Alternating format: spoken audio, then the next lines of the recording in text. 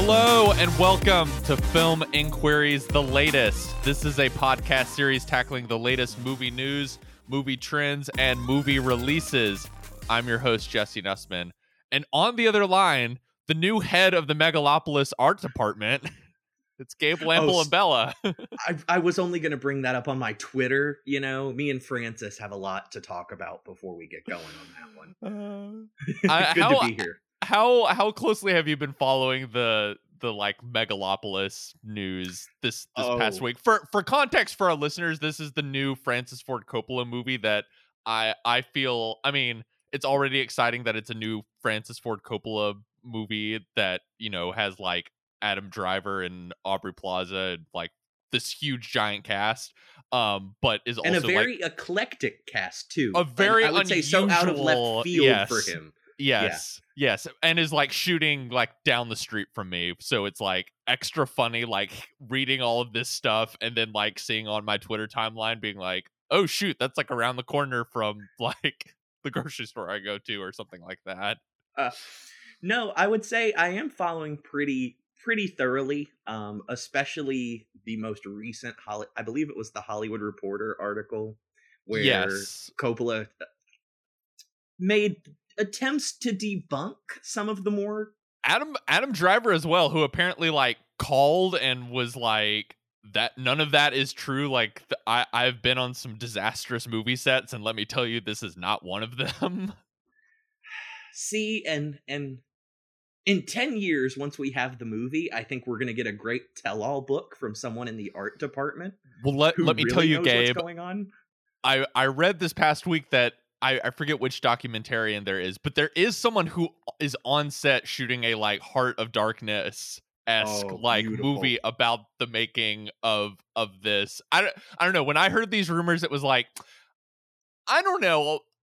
Considering the history of every other movie he's ever made, I would be a little surprised if a Francis Ford Coppola production was not like constant chaos and stuff like that. If it didn't go off the rails a little bit. Right. It wasn't like over budget and all this stuff. Like, I don't know. I'd be like surprised if it was like going swimmingly or something like that. Well, you know, and I'm sure you're kind of aware of this too, Jesse.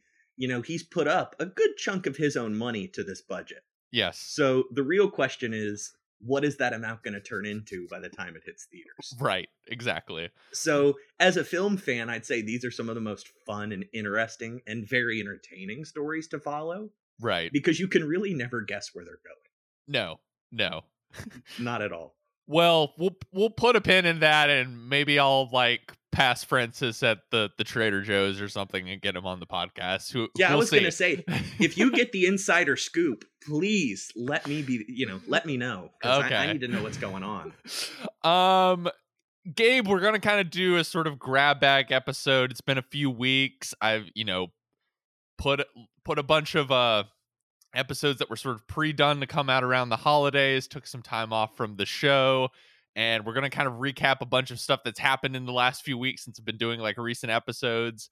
Let's do it. It just so happened that as you and I were kind of like planning this, we realized that the Golden Globes were this past Tuesday.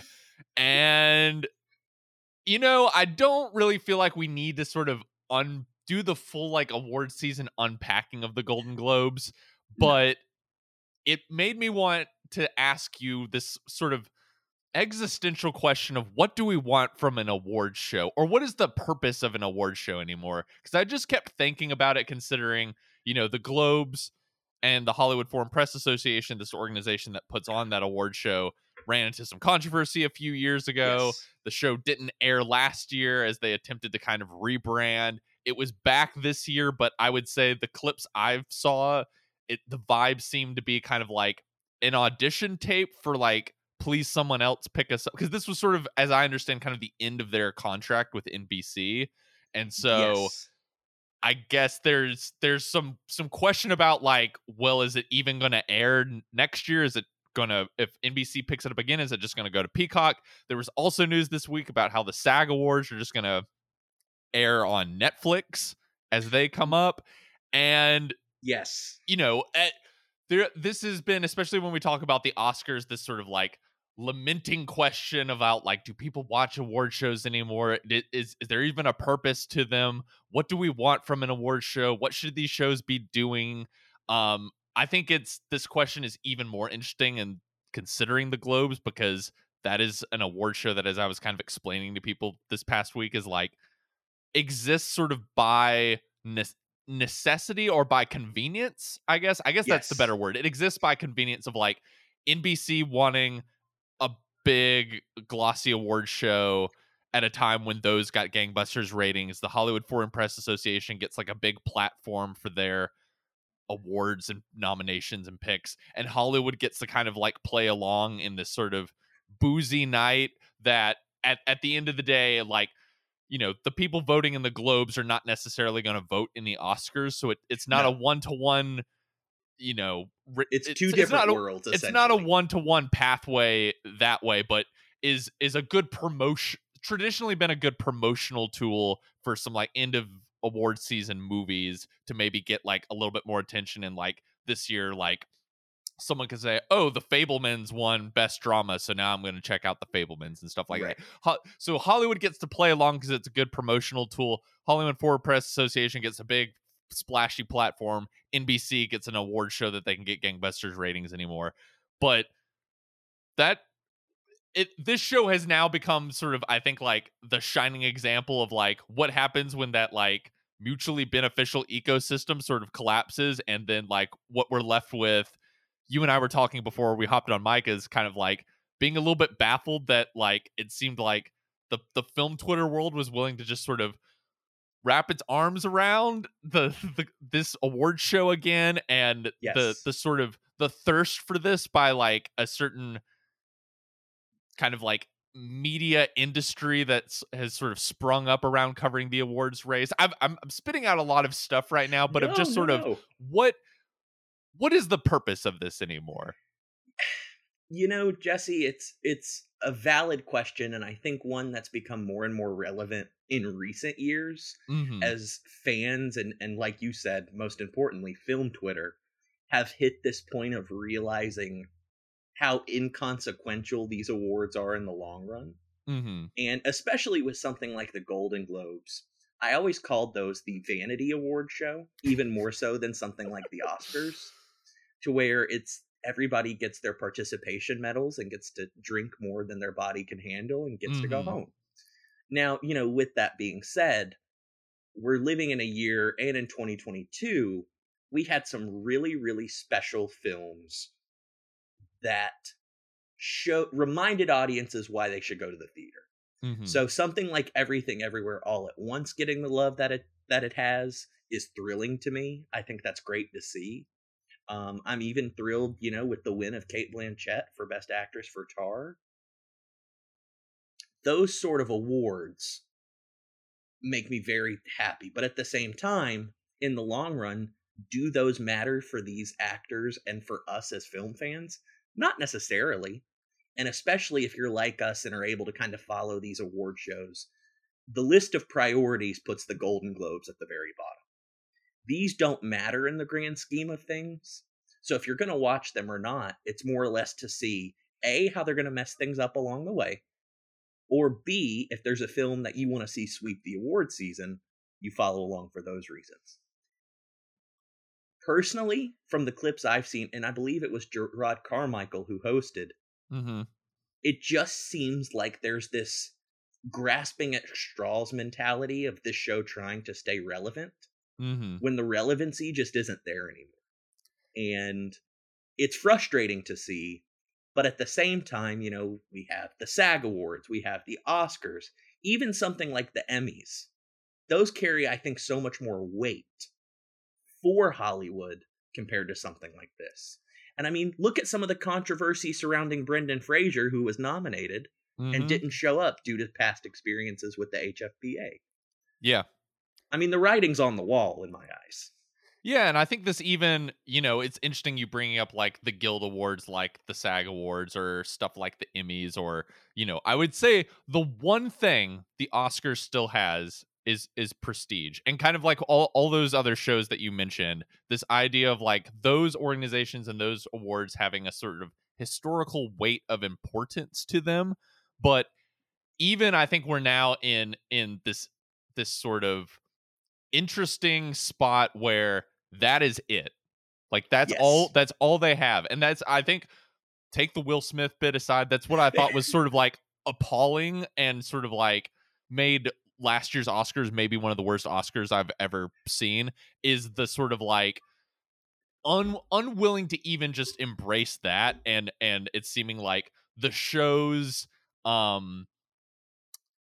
thirst to sort of once again be at the center of the culture and being this big event that everyone tunes in to watch, and kind of having all these various gimmicks and sort of like, as you said, kind of grasping at the straws for like, what can this group watch us, and can we do this bit and stuff, while also kind of being like, you know, to pushing the movies themselves to the side. And I think like that's their only card at this point, is the movies, and just sort of embracing like, I just think we're at this moment where like all of these networks, and I don't know whether it's so much like the organizations like the Academy or the Hollywood Foreign Press Association or the guilds and stuff that want these sort of big televised award shows, or if it's the networks just sort of being like, we've created all these award shows because this was traditionally a model that would get people to watch TV, but people aren't watching them anymore. No. And you can argue that's because live television is down just across the board. You could argue that's because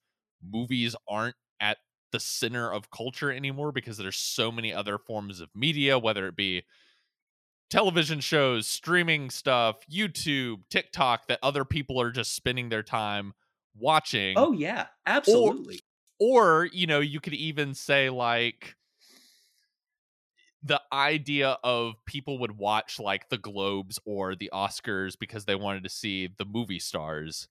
Well, you can now see your favorite movie stars on Instagram every single day. Oh, and yeah. So like, is there even people don't feel the need to sort of tune into an award show to see Brad Pitt, even though I don't think Brad Pitt's on Instagram to my knowledge, but you get what I mean. And so it's absolutely, it's interesting, this kind of push and pull, and the Globes being this weird example of like, just sort of looking at the stuff online and kind of thinking about it this week, being like, all right, I kind of want the Oscars to exist because there's like a historical sort of like pedigree of importance behind that.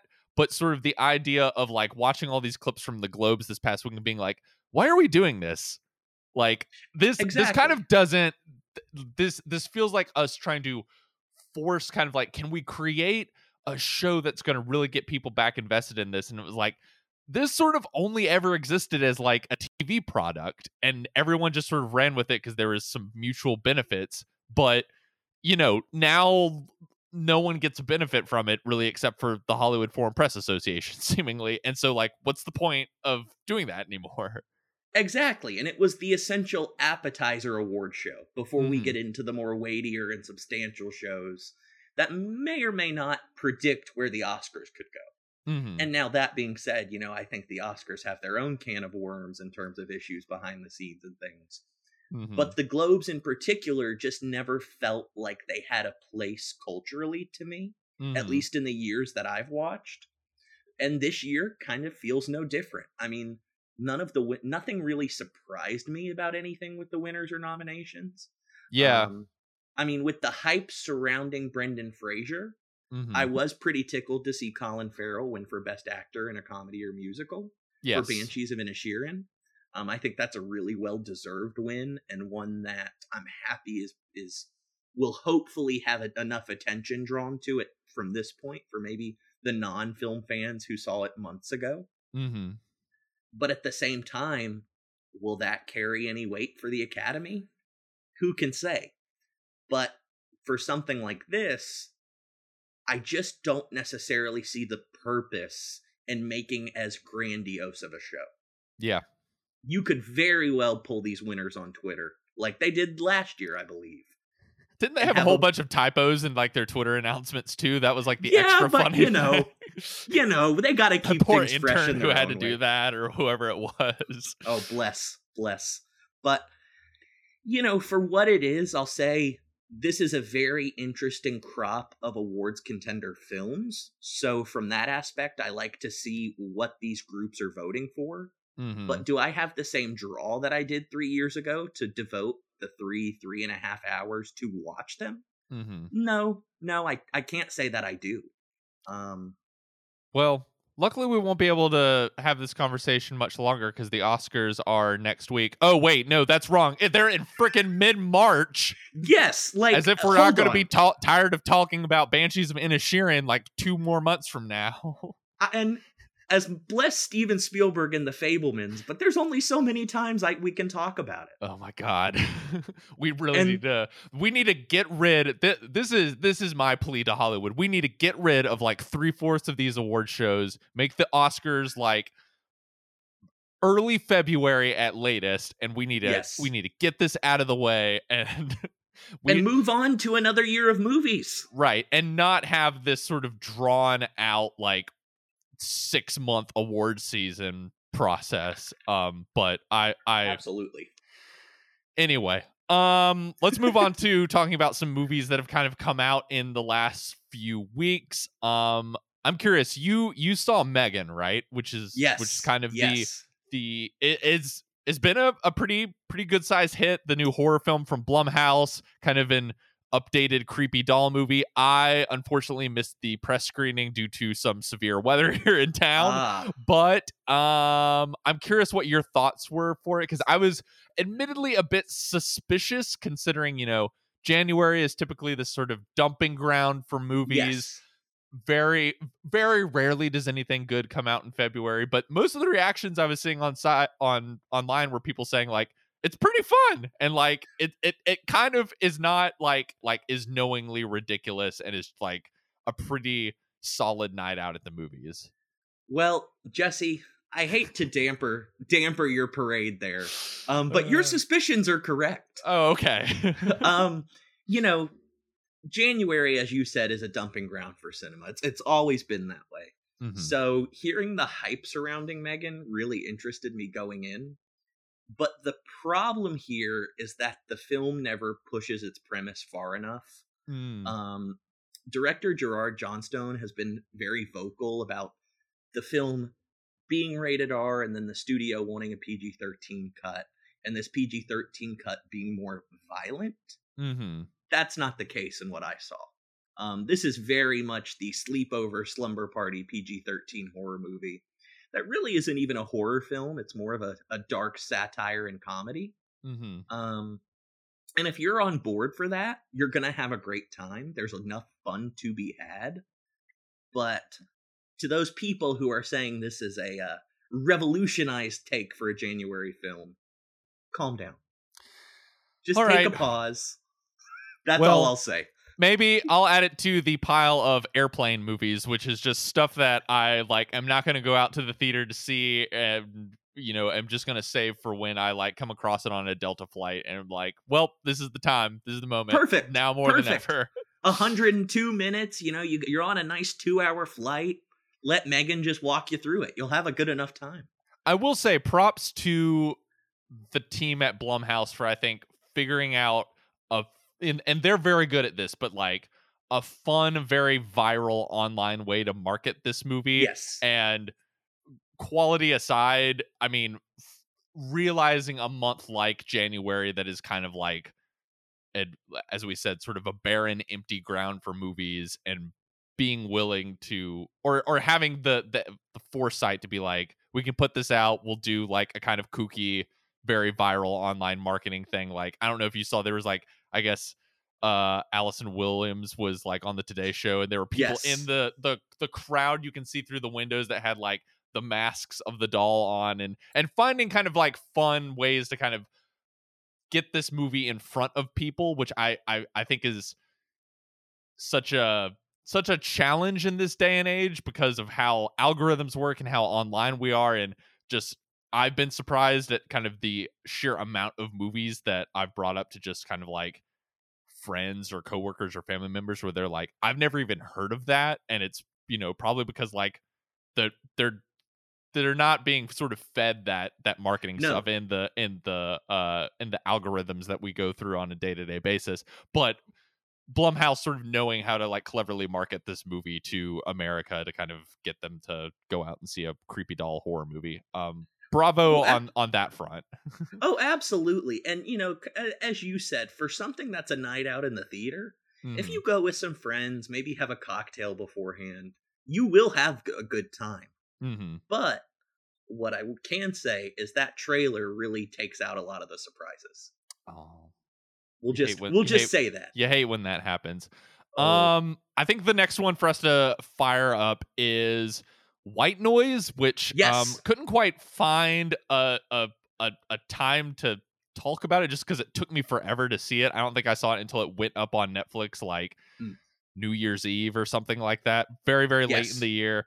I think this fits into something Daniel Feingold and I talked about on the year-end episode of 2020. One of the trends of 2022 being like auteur directors getting big blank checks to do these sort of wild, crazy, big swing passion projects, and sort of the fun push and pull or fun discrepancy between like how many of those work and how many didn't, and us kind of landing on kind of like there's no consensus around a lot of these movies, whether they were like Nope or Babylon or Blonde or Amsterdam or this movie. But each of them have their like defenders and stuff. Like I'm a big defender of Nope, and I could see the Babylon poster behind you and stuff. But this I think fits in. I like Babylon. I've been clear about that. So if we want to dissect a little bit of the Babylon stuff, we can. But I'll just say it really took my breath away in a lot of regards. Yeah, Josh Martin and I did a fun episode on it, and a case in point of a movie that like all the marketing I've seen for it has been like I don't know what. It's no wonder America's not coming out to this movie, Paramount, of just sort of like the marketing I think has been like pretty bad across the board for this movie. Well, and I think you kind of hit the nail on the head with marketing, and especially with something like White Noise. Yes. That's a very hard movie to market to a mass audience, especially being on a streaming service like Netflix where it's available at the click of a button. Yeah, after I watched it and have kind of my first reaction was like I kind of don't know. My first reaction was a bit it's cool they tried, but also I don't quite know who this is for, while also admitting that like I'm kind of the person this is for, but like I don't know, I can't imagine like recommending this to just like my aunt or something like that. Right. This is obviously like Noah Baumbach's big ambitious, I believe sort of estimated $100 million adaptation of Don DeLillo's acclaimed satirical novel from the 1980s of the same name. I'm curious, like I read the book late last summer, I guess it was. I'm curious if you read the book before firing up the movie. So I did not read the book, but I will say I got a chance to see White Noise back in October at a film fest, our local Film Fest 919 in Chapelville, North Carolina. And seeing it with an audience at a 9:30 screening probably gave me one of the more unique theater reactions that I've had at all of 2022, because nobody quite knew what to think by the time the credits rolled. Interesting. And it's that sort of thing to where Noah Baumbach makes big swings for the fences. And there are pieces of White Noise I like a lot. Yes. But I never found them to coalesce as strongly as something like Francis Ha. Or some of his more notable, like Marriage Story. Yes. His movies that have a more linear structure in a way, compared to something like this that starts as a linear structure with a toxic chemical event forcing the Gladney family out of their homes, and then kind of turns into this more or less message about existential dread in your personal life. Yeah. I've kind of been describing like and I should say it is very, very, very faithful to the book. And I think what I find, I'm pretty mixed on this movie, but I think, as I kind of said earlier, I think it's cool that they attempted to do it, and I sort of find it interesting and was never quite bored with the movie, while also like I think part of my interest into getting in what I said earlier about like, I don't know quite how I would even go about recommending this to someone or even like saying you should check it out, because what quote unquote enjoyment I got from it was sort of, it's interesting seeing what aspects of this very faithful adaptation of this very weird novel work and work Yes. as cinema, and which parts do not translate to a visual medium. And so both the book and the movie, as you said, like it's kind of broken into three chunks. Like it starts off as this campus satire, it develops into this disaster movie in kind of the middle chunk of it, and then towards the end and the last third becomes this much more interior, much more existential story about like the fear of death and like what is left for us afterwards, and are we just sort of charging to this end point and then it's just like blackness and blank. And I think like that middle chunk of it, the airborne toxic event disaster movie element of it, is probably the part that works best. And that I was just gonna say that's my personal favorite of the 3 vignettes. Yeah, I think like when the movie gets into that gear, it was really clicking for me, and I think Noah Baumbach shows a filmmaking skill set that I didn't quite know he had in his back pocket, which is like I would not have thought of him as like a filmmaker who could do these kind of grand set pieces, and he's able to do them in these like Spielberg level massive, not even action sequences, but of just like there's lots of effects and kind of like moving parts and stuff like Lots that. of extras. The camera's following one figure through kind of this masses, and also, and I'm even the stuff with brought... like the cloud, the air, the sort of toxic cloud itself, and there's like the one scene of like Driver at the gas station pump, and sort of without realizing it, you just sort of see the like shadow of this like sort of image of death sort of like going right in front of the moon, and sort of having that image sort of capture all of this dread and fear, and like without him even realizing it, he's been exposed to all these toxic chemicals. But go on ahead with what you were saying. No, I was saying I think you really hit the nail on the head in terms of Driver, because one of the strongest elements of the film for me are the performances of Adam Driver and Greta Gerwig. Mm-hmm. Because I think they click so well in this sort of existential screwball comedy way, Mm-hmm. to where no matter what Adam Driver was doing, like there's a particular sequence where he has to run through just chaos. Right. I mean, pandemonium.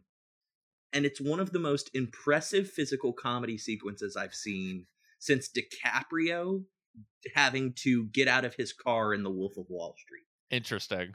And those moments click so well for me that once the film slows down, mm-hmm. it loses the wit that I would say it had beforehand.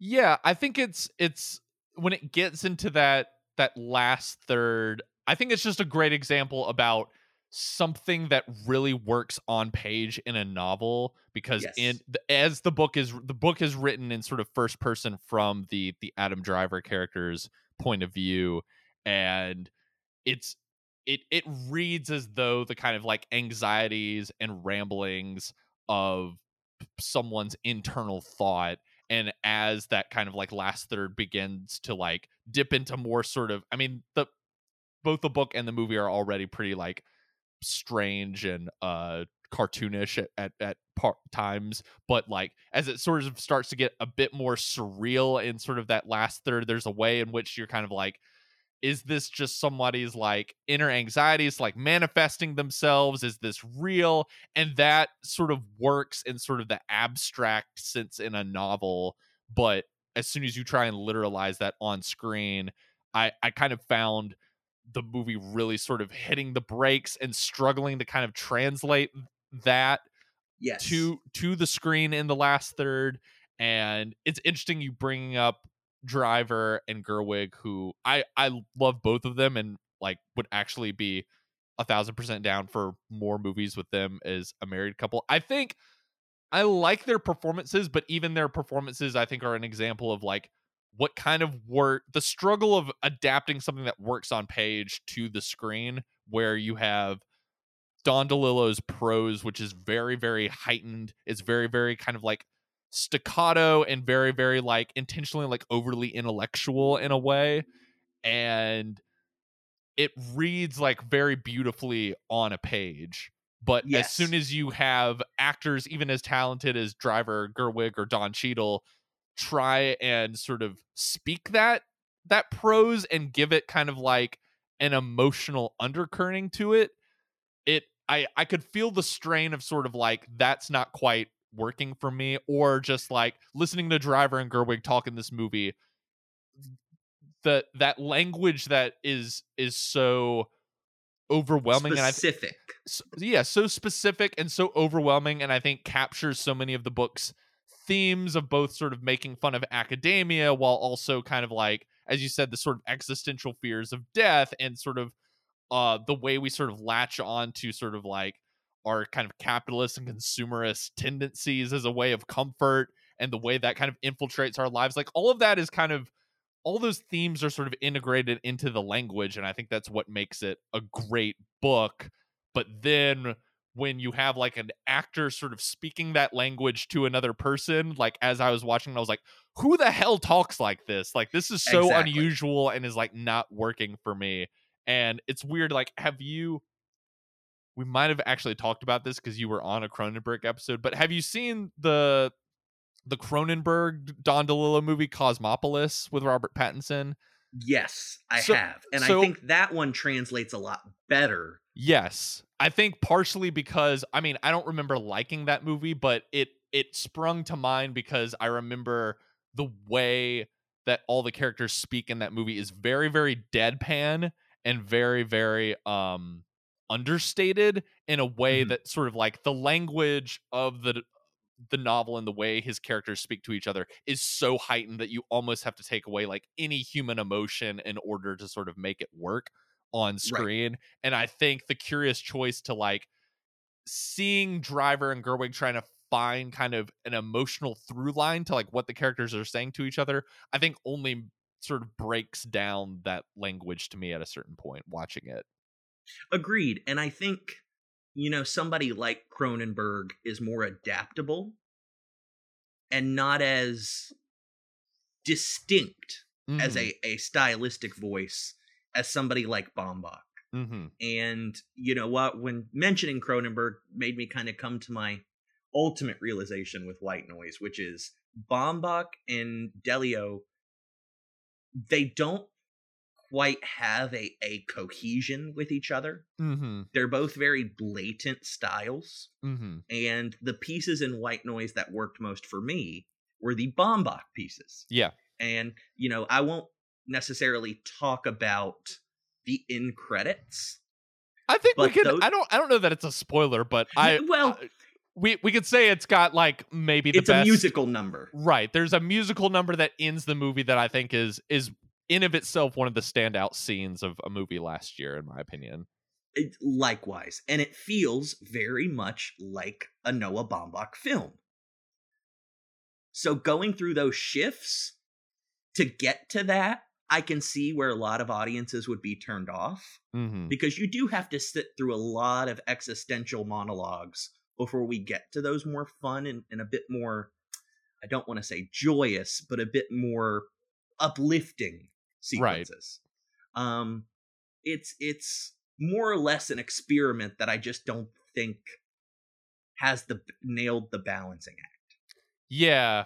I think I'll kind of end my thoughts on it by just, again, coming back to what I said earlier. I'm glad he made it. I'm glad Yes. Netflix like gave him the money to do this on such a big grand scale. I think it is a fascinating work of adaptation, even if I think like towards the end, despite sections like that middle bit that it works, that I was so thrilled by, I think as a whole it kind of doesn't work, and it's an example of like a great book that works best in sort of novel form, and Yes. like once you try and translate that to a totally different artistic medium, it kind of breaks down a little bit. But Unfortunately, yes. nonetheless, one of the more, I think, interesting movies I saw last year. And most ambitious movies of last year, for sure. Oh yeah, unquestionably.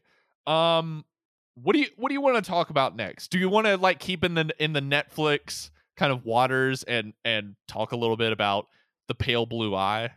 Let's knock it out. Let's knock it out of the way. So this is a new kind of mystery thriller starring Christian Bale. It's directed by Scott Cooper, who made stuff like Crazy Heart, which won Jeff Bridges an Oscar, Out of the Furnace and Hostels, which also starred Bale in the I think quite bad.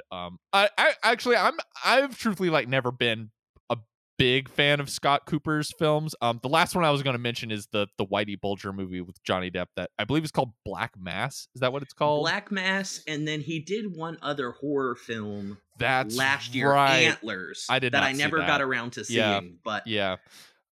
This is basically it's adapted from a book. It stars Bale as this detective who is hired to sort of solve a murder that happens at, is it West Point? It's some sort of military academy in kind of the early 1800s, and eventually his kind of like Watson to his Sherlock Holmes is none other than Edgar Allan Poe, who is a young cadet at this military academy, and is, I think, the one like best thing I will say about this movie is actor Harry Melling playing young Edgar Allan Poe. I think was like a very fun performance in a movie that I gotta be honest, I just found just like interminably dull and a slog to sit through, which I admit is an issue I've had with almost all of Scott Cooper's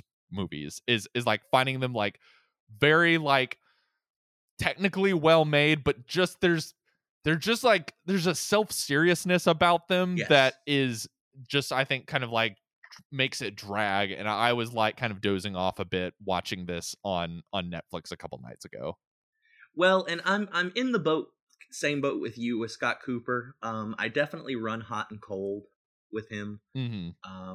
Out of the Furnace is one that I'd like to forget. Crazy Heart is one that I rather enjoyed. I really did not like Hostels.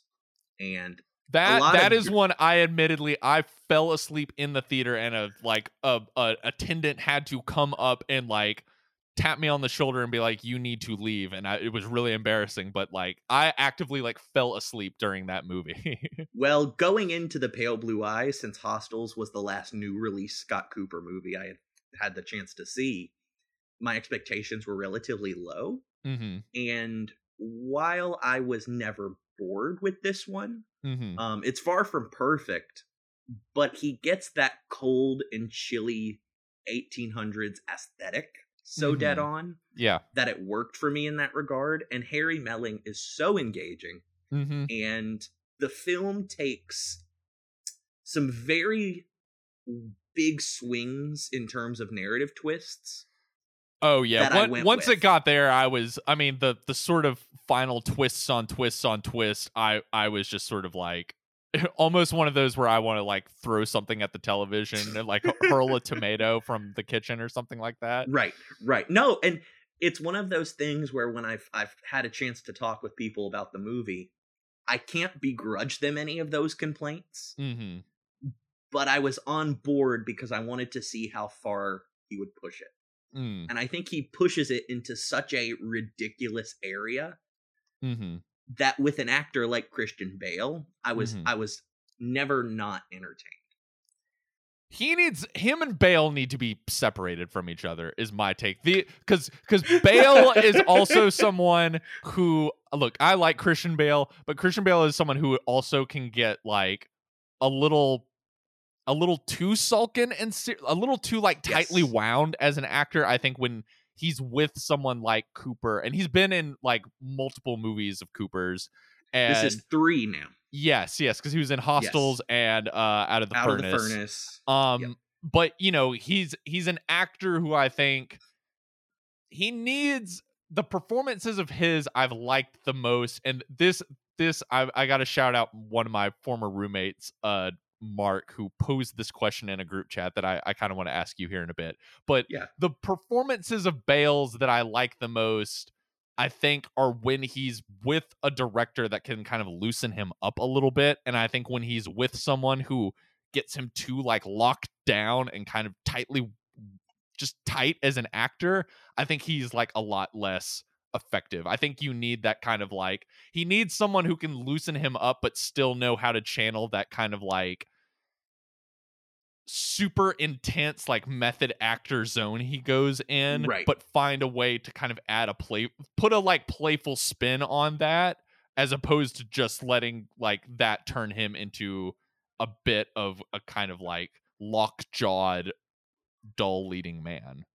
Well, and that's, it's funny you bring up how he needs the right director. That's why I always bring up his work with David O. Russell. I mean, they're not all obviously hits. He is the one performance I think works in Amsterdam, a movie I hated, but like he is the one person who is like on the right wavelength of that movie and what it should be. And he's having fun. Yes. And that's something we don't get to see a lot from him. And especially in, of course, a post Bale Batman world. I want to see more directors give him a chance to loosen up, because if you listen to Q&As and things, I think that more buoyant energy is in him, but he's kind of been put, as you said, in this method actor lane. And Scott Cooper doesn't quite have a grasp on how to make him more relatable and not as dour. And this movie I think needs a little bit of it is pulpy when you read it on page. Like it's got like satanic cults and stuff, but I think it needs a pulpier director. Like, I mean, I don't think either of these two people I'm about to mention would go near this project, but like it needs like a Brian De Palma or a David Fincher or someone who's got like a little bit more of a sense of humor to kind of like run with this material and have a bit of fun with it, instead of making it like so moody and so dour and serious. And I would argue that there are some really entertaining performances in here, like Harry Melling as Edgar Allan Poe, like Gillian Anderson is another one who shows up for a few scenes that is, again, playing to the fences, but it worked for me.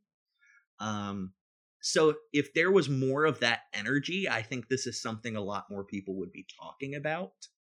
But its spades of weirdness really left an impression on me.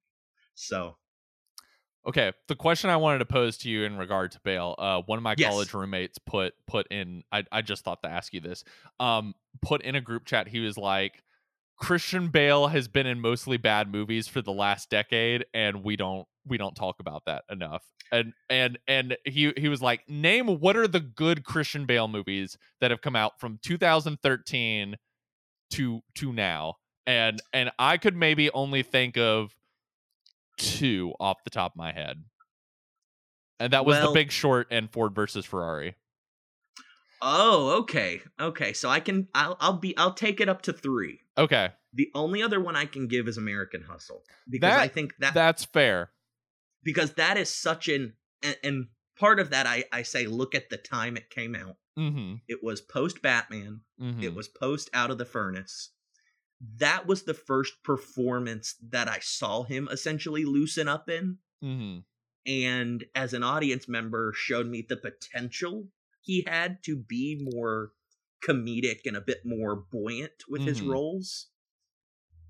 But unfortunately, those are still few and far between. Like, I'd say after that point, we don't get another very energetic performance until Ford versus Ferrari, after The Big Short, that is. Yeah. But that's a good question. Yeah. I mean, American Hustle is one, like, I don't think I've seen that movie since it came out, and my memory of it is like having had, I guess I just didn't think about it just now, but because I hadn't seen it since it came out in theaters. Right. But my memory now, thinking back on it, like, what did I think in 2013, whenever that came out, was like thinking it was not as good as the hype, but having had like a solidly fun time. I think walking out being like, I don't understand anything that happened in that movie, but those were at least some fun performances, so I guess I got my $10 worth, or however much movies cost back then. Well, and it had a energy to it, right, from David O. Russell's direction that I feel like he became known for, or was known for, kind of in a I Heart Huckabee sort of world, right? Where there was this chance of weirdness at any turn that Right. always kept you engaged and a bit unsettled. And I just wish Bale would go back to those kind of roles versus something like this that's only in the self-serious and arguably right on the border of self-parody, right? like The Pale Blue Eye. Let's transition to some outside of Netflix stuff that's do been it. coming out. Let's do it. You proposed talking about The Son, which I believe January is now sort of this weird time where kind of like stuff that's been playing in like 1 or 2 theaters or like a couple of cities like across the country for like awards consideration is like slowly rolling out. We might even do an episode like coming up in January, since it's kind of a light month, of just some like international stuff that's slowly rolling out that would be kind of like worth people checking out. But I kind of could not quite pass up the opportunity. I saw this movie back in like early November, and I saw it in late November. Really, really did not like it, and was like, I guess if it becomes like a big enough talking point in the culture, like I guess we'll devote an episode to it. And then it kind of just sort of got ignored, and so I kind of felt at peace with like, we're just not going to talk about it, and like I can spare this movie whatever I think about it. But you've brought it up, and it's a light month, so we might as well talk about it because now it's rolling out across the country. This is playwright Florian Zeller's follow-up to The Father, which won Anthony Hopkins an Oscar a couple years ago. Like that movie, it is based off of a stage play of his. It stars Hugh Jackman and Laura Dern as a divorced couple who realize they maybe kind of need to intervene a little bit in the life of their teenage son, who has been sort of I forget because it's been so long. Is it he's missing school or he's acting out at school? Basically, he's struggling with severe depression, and they make the decision for him to instead live with his mom, live with his dad and his dad's new wife, his new wife or girlfriend, who's played by Vanessa Kirby, and it becomes this on paper a movie that I think has good intentions in sort of being about mental health and of being about the agony a parent has of like your child is really struggling with something that you can't quite understand, and you just want them to feel better but are not quite sure like what is best for them. How this movie goes about tackling that very real thing that so many Americans or so many people around the world go through, I admittedly found appalling. But I will toss to you, since you're the one who brought up like us talking about it, before I like go on my ranting scree about like and just in all fairness, I think for you and I to talk about this movie, we're going to need to talk about the ending. So if for whatever reason you want to see this movie, you can just skip ahead, because Gabe and I are just going to have to talk about how this movie ends in order to, fully sort of vent about how this movie chooses to handle mental health. Can we just address that this isn't necessarily going to be a review, but more of a rant? Sure. Because this was the worst film I saw last year. It's near the bottom for me. So by a margin. Yeah. Especially coming off of something like The Father, which handles dementia in such a mature way, and in a way that I hope certain audiences who may not have understood beforehand can after they see the film. And I would say, if you have not seen The Father, please, please, please check it out, because it's one that I consistently go back to, just as a reminder of personal things in my own family and so on. The problem with The Son is it treats mental illness as this plot device that is supposed to teach us more about these characters, which would work if the mental illness didn't teeter along the lines of parody. There is just no moment of honesty in this film for me. Everything rings false. Certain sequences feel like they're coming out of telenovelas, and they never ever coalesce into a message for an audience to take away. Like, there's a particular scene, and again, spoilers if you are dying to see this film, involving when Hugh Jackman and Laura Dern commit their son to a mental hospital. Mm-hmm. And an interaction between both of them, their son, and the doctor in the room. And it's supposed to be this big weighty moment deciding if they want to take him home or possibly leave him committed. As someone who has a basic understanding of how those sorts of industries and businesses work in relation to clients, that scene would never happen. Mm-hmm. There would never be a moment where those parents are in the room with their son after he's been committed. And the film more or less has those sort of broad swing moments peppered throughout, to where everything rings so inaccurate and so manipulated to where I just had no sympathy for anyone by the time the credits rolled.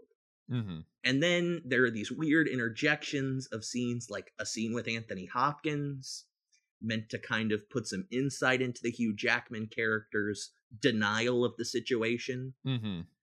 that feel like they're coming out of a different movie. Yeah. And the longer and longer it went on, the more and more angry it left me. Mm-hmm. Because there's just no truth there compared to something like The Father. And the truth, and to all those listeners, I'm saying truth in quotes here, feels like a screenwriter's idea of mental illness, mm-hmm. without ever having experienced it themselves. Yeah. And that, by the time the credits rolled, is the big thing I took away. And I don't necessarily blame the cast here. I've read a lot of reviews kind of, honing in on Zen McGraw's performance. Who plays the teenage son. Yeah. Yes. And I don't think he's the issue, and I don't think Hugh Jackman or Laura Dern are the issue. The writing just never has moments of realism. Mm-hmm. It's as we were talking about earlier in the episode with The Pale Blue Eye being on the line of parody versus serious thriller. The Son teeters into that parody category for me. Mm-hmm. And depending on your expectations, that could make for a fun watch as a fun bad film. But for this kind of material, it felt like a very cheap shot. Yeah. And it is something that I really am, to anyone out there who was on the fence about seeing it, I really want to discourage you from that, because there are so many better and more well written and just in general smarter films that know how to handle this material. Yeah. What did you think? I agree with you that I don't think the writing is quite there, and the writing feels a bit like After School Specially, and or a bit like kind of like bad mid-80s TV movie. I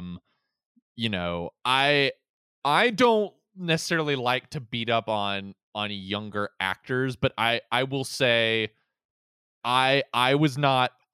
I think for me, part of the problem of the movie is the Zen McGraw performance, which to be fair to him, I don't think that character is very well written, and I think that character is written as sort of a collection of cliches about mental illness, apparently, especially mental illness and depression when it comes to teenagers, and I think never feels like a fully realized person.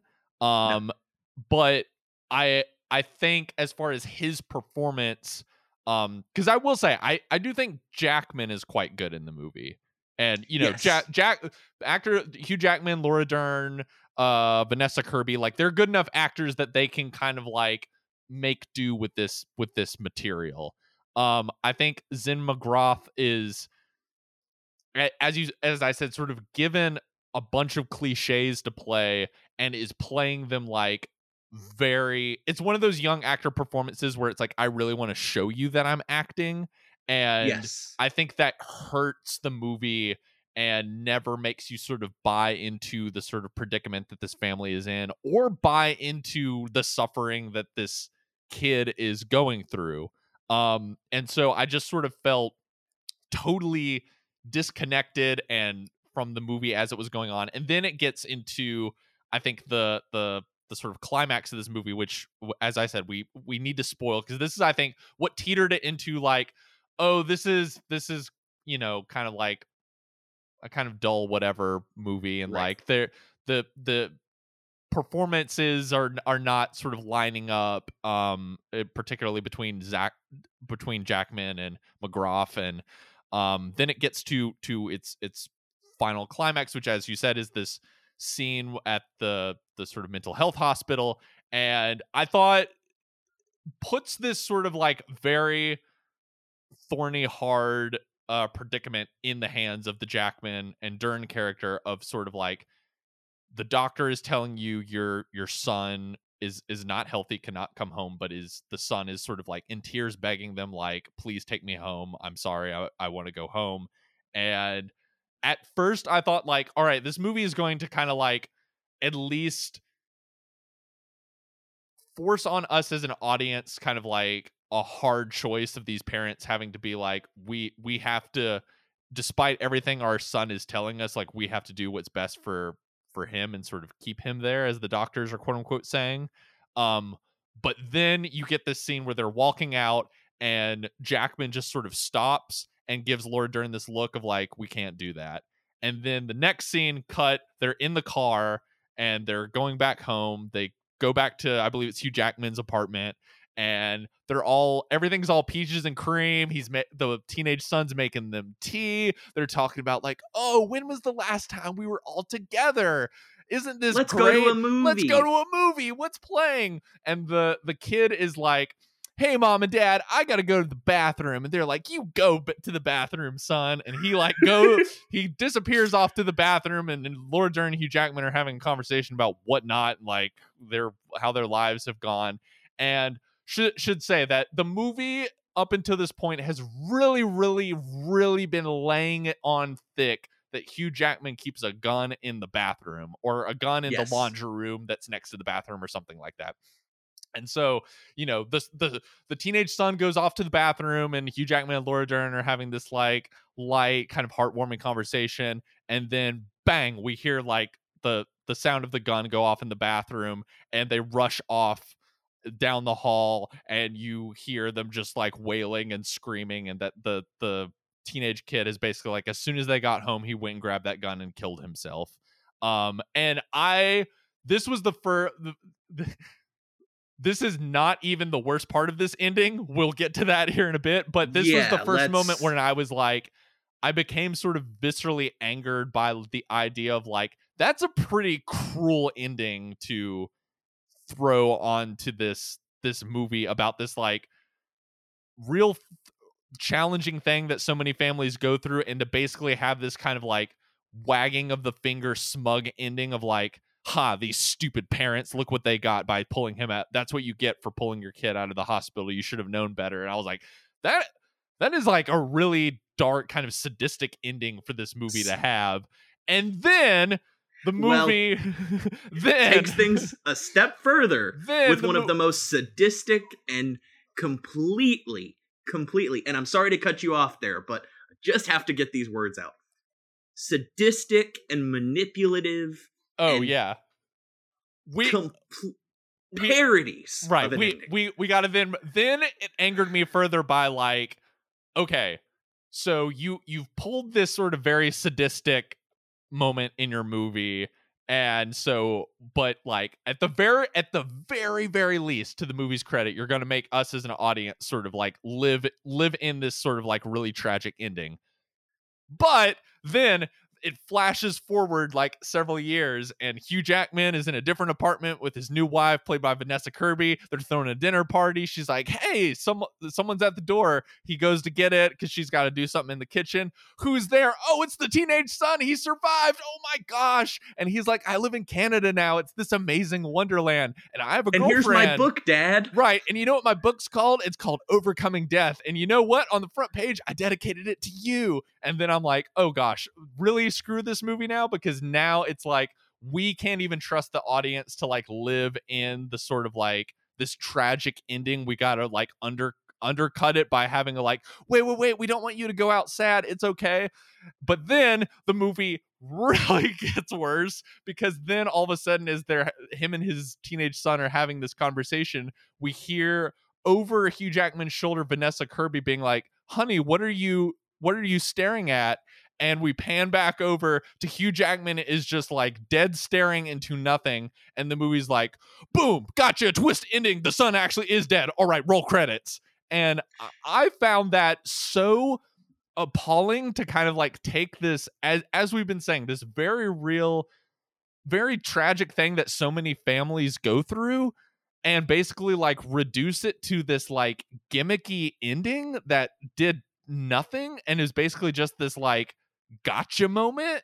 And like, I know Florian Zeller, like the father has its own sort of twists and turns with kind of like that towards the end of that movie, I think actually fit in with like, it puts you in the mindset of someone with dementia, all those twists and pivots it takes. But this, I thought, added nothing to it and was just sort of like a cheap kind of like pull the rug out from under you. And I don't know, it just like really made my stomach churn walking out of the movie, and was just like an already like bad, like after school specially sort of weak family melodrama that then just had like one of the worst endings I've seen in a movie in like the last several years.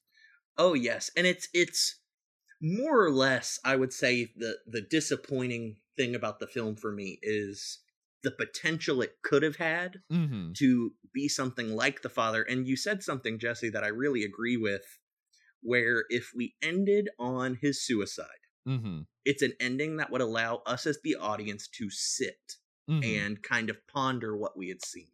Still, the movie as a whole wouldn't improve. No. But it might have a bit more of a weight to it than that twist. I think that's what makes The Father work so impressively well, is that ending allows us just to sit and kind of think about what we've just seen. Whereas this attempt to tie everything up in a nice bow, but then pull the rug out from under you and say, oh no, the world's a really bad place and sad and dark and dangerous, has no sort of relevancy and feels like it's coming from an entirely different filmmaker. And or even to maybe even push back against that, not even just a different filmmaker, but this feels like a manufactured twist ending that a less experienced filmmaker or player, I'd be interested to know where the play for this, if it has that twist ending, where it falls in sort of Zeller's history as a playwright, because it seems like the kind of twist that is only there for a twist that like someone puts in, you know what I mean? Someone puts into a screenplay just to be like shocking, but then like a wiser, more seasoned writer would not do, would be like, that's just kind of gimmicky and like really doesn't add anything. Agreed. It's all a gimmick on a movie that is already a gimmick in and of itself. Yeah. So easily the worst film of the year for me. Please avoid it like the plague. Plain and simple. Well, the last one I want to bring up, and then I'll leave you if you have any others that I've forgotten about to bring up. Did you see the actually before I even ask you this, Gabe, did you know there was a Whitney Houston biopic released over the holidays? Oh, yes, I did, and I avoided it. Yeah. Oh. I saw it. It's called I Want to Dance with Somebody. I don't have to talk about it too much. I just think it's kind of like unusual that like a big like Whitney Houston biopic came out, and just like it feels like that movie doesn't exist. And I mean, I saw it. It's not good. It's not good. Well, and that's so disappointing because of Cassie Clemens. She's giving. I mean, it's not a bad performance. It's not a bad performance she's giving. It's just like it is the most. It might even rival, and it is the same screenwriter. It might rival Bohemian Rhapsody as the most lazy music biopic I've ever seen. That's a deep cut. Of like, is just as kind of like by the it is every music biopic cliche you've seen, while also like kind of the most boringly realized in terms of the visuals on screen. Like it's been funny, after I watched it, there are like scenes in there that are attempting to kind of recreate Whitney Houston music videos, and even then I went and like watched some of the music videos that it was attempting to recreate on YouTube, and was like, the actual music video looks better than it did in the movie. Like the movie looks like a cheaper like photocopy of the actual like the music video itself has way more style and like filmmaking pizzazz than the recreations of the music videos in the movie. But it's just a movie that, like, as I said, it's every music biopic cliche you could imagine. It, I think, really offers no insight into Whitney Houston as an artist, as a person, as a celebrity figure. It is chock full of scenes that are just sort of like, you know, Whitney Houston in an office with her manager played by Stanley Tucci, and is like, I need a new hit single, and he's like, Whitney, I got just the song for you, and pulls out a cassette tape, puts it in the cassette player, and it's like the beat to like How Will I Know or something like that, and she will then just start like jumping on the couch and has got like every lyric possible about like the song Tom perfectly Cruise figured jumping out. on the couch and Oprah energy. Exactly. I think the scene I'm thinking of, though there is one like that for How Will I Know, is her song It's Not Right But It's Okay, which is kind of the like, you know, it's a sort of like feminist battle cry song, and the scene is literally like her in the middle of the night going to her manager's hotel room or something like that, and him being like, Whitney, are you up? Why are you up? And her being like, I need a song. I need a feminist song, a song for all the women to sing when their heart's been broken. And this is after her learning that, you know, her husband has been cheating on her. And he's like, Whitney, I got just the song for you, and puts it in the cassette tape. And it's like the exact, it is full of scenes like that. That is just like, it goes on parody level of like, you know, you could almost leave the theater being like, I really enjoyed this female spin on Walk Hard, the Dewey Cox story, of like that is how much it is like writing the music biopic cliches. So Whitney Houston is awesome, but I would say that the Whitney Houston biopic like left me very, very kind of just, I don't even know, disappointed is the word. I don't know what expectations I had, but just sort of like, man, that felt really like half-baked. That felt like a really half-baked movie that I just watched. So, well, as on behalf of, you know, all of the millions who didn't see the movie, I would like to thank you for biting the bullet on that one. Yes. You took one for critics everywhere. Well, before we wrap up, Gabe, do you have any last recent releases from the last few weeks that we haven't touched on? I think we did a nice sort of smorgasbord of everything. No, I think I'm all caught up. We definitely tackled some very divisive movies. Mm-hmm. And some certainly have their merits while others don't. Yeah. But if anything, it's made me very excited to be done with award season. Yeah. Yeah. Well, thanks again for stopping by. In the coming weeks, I'm sure we'll have some Film Inquiry people on to talk about this year's Sundance lineup. Yes. As I said, we'll probably do kind of a roundup of some of the foreign language films that have come out and the stuff from international cinema that is slowly expanding across the country now that we're in the thick of award season. And come February, we'll have a new M. Night Shyamalan movie to talk about, which is always fun, whether they're good or bad.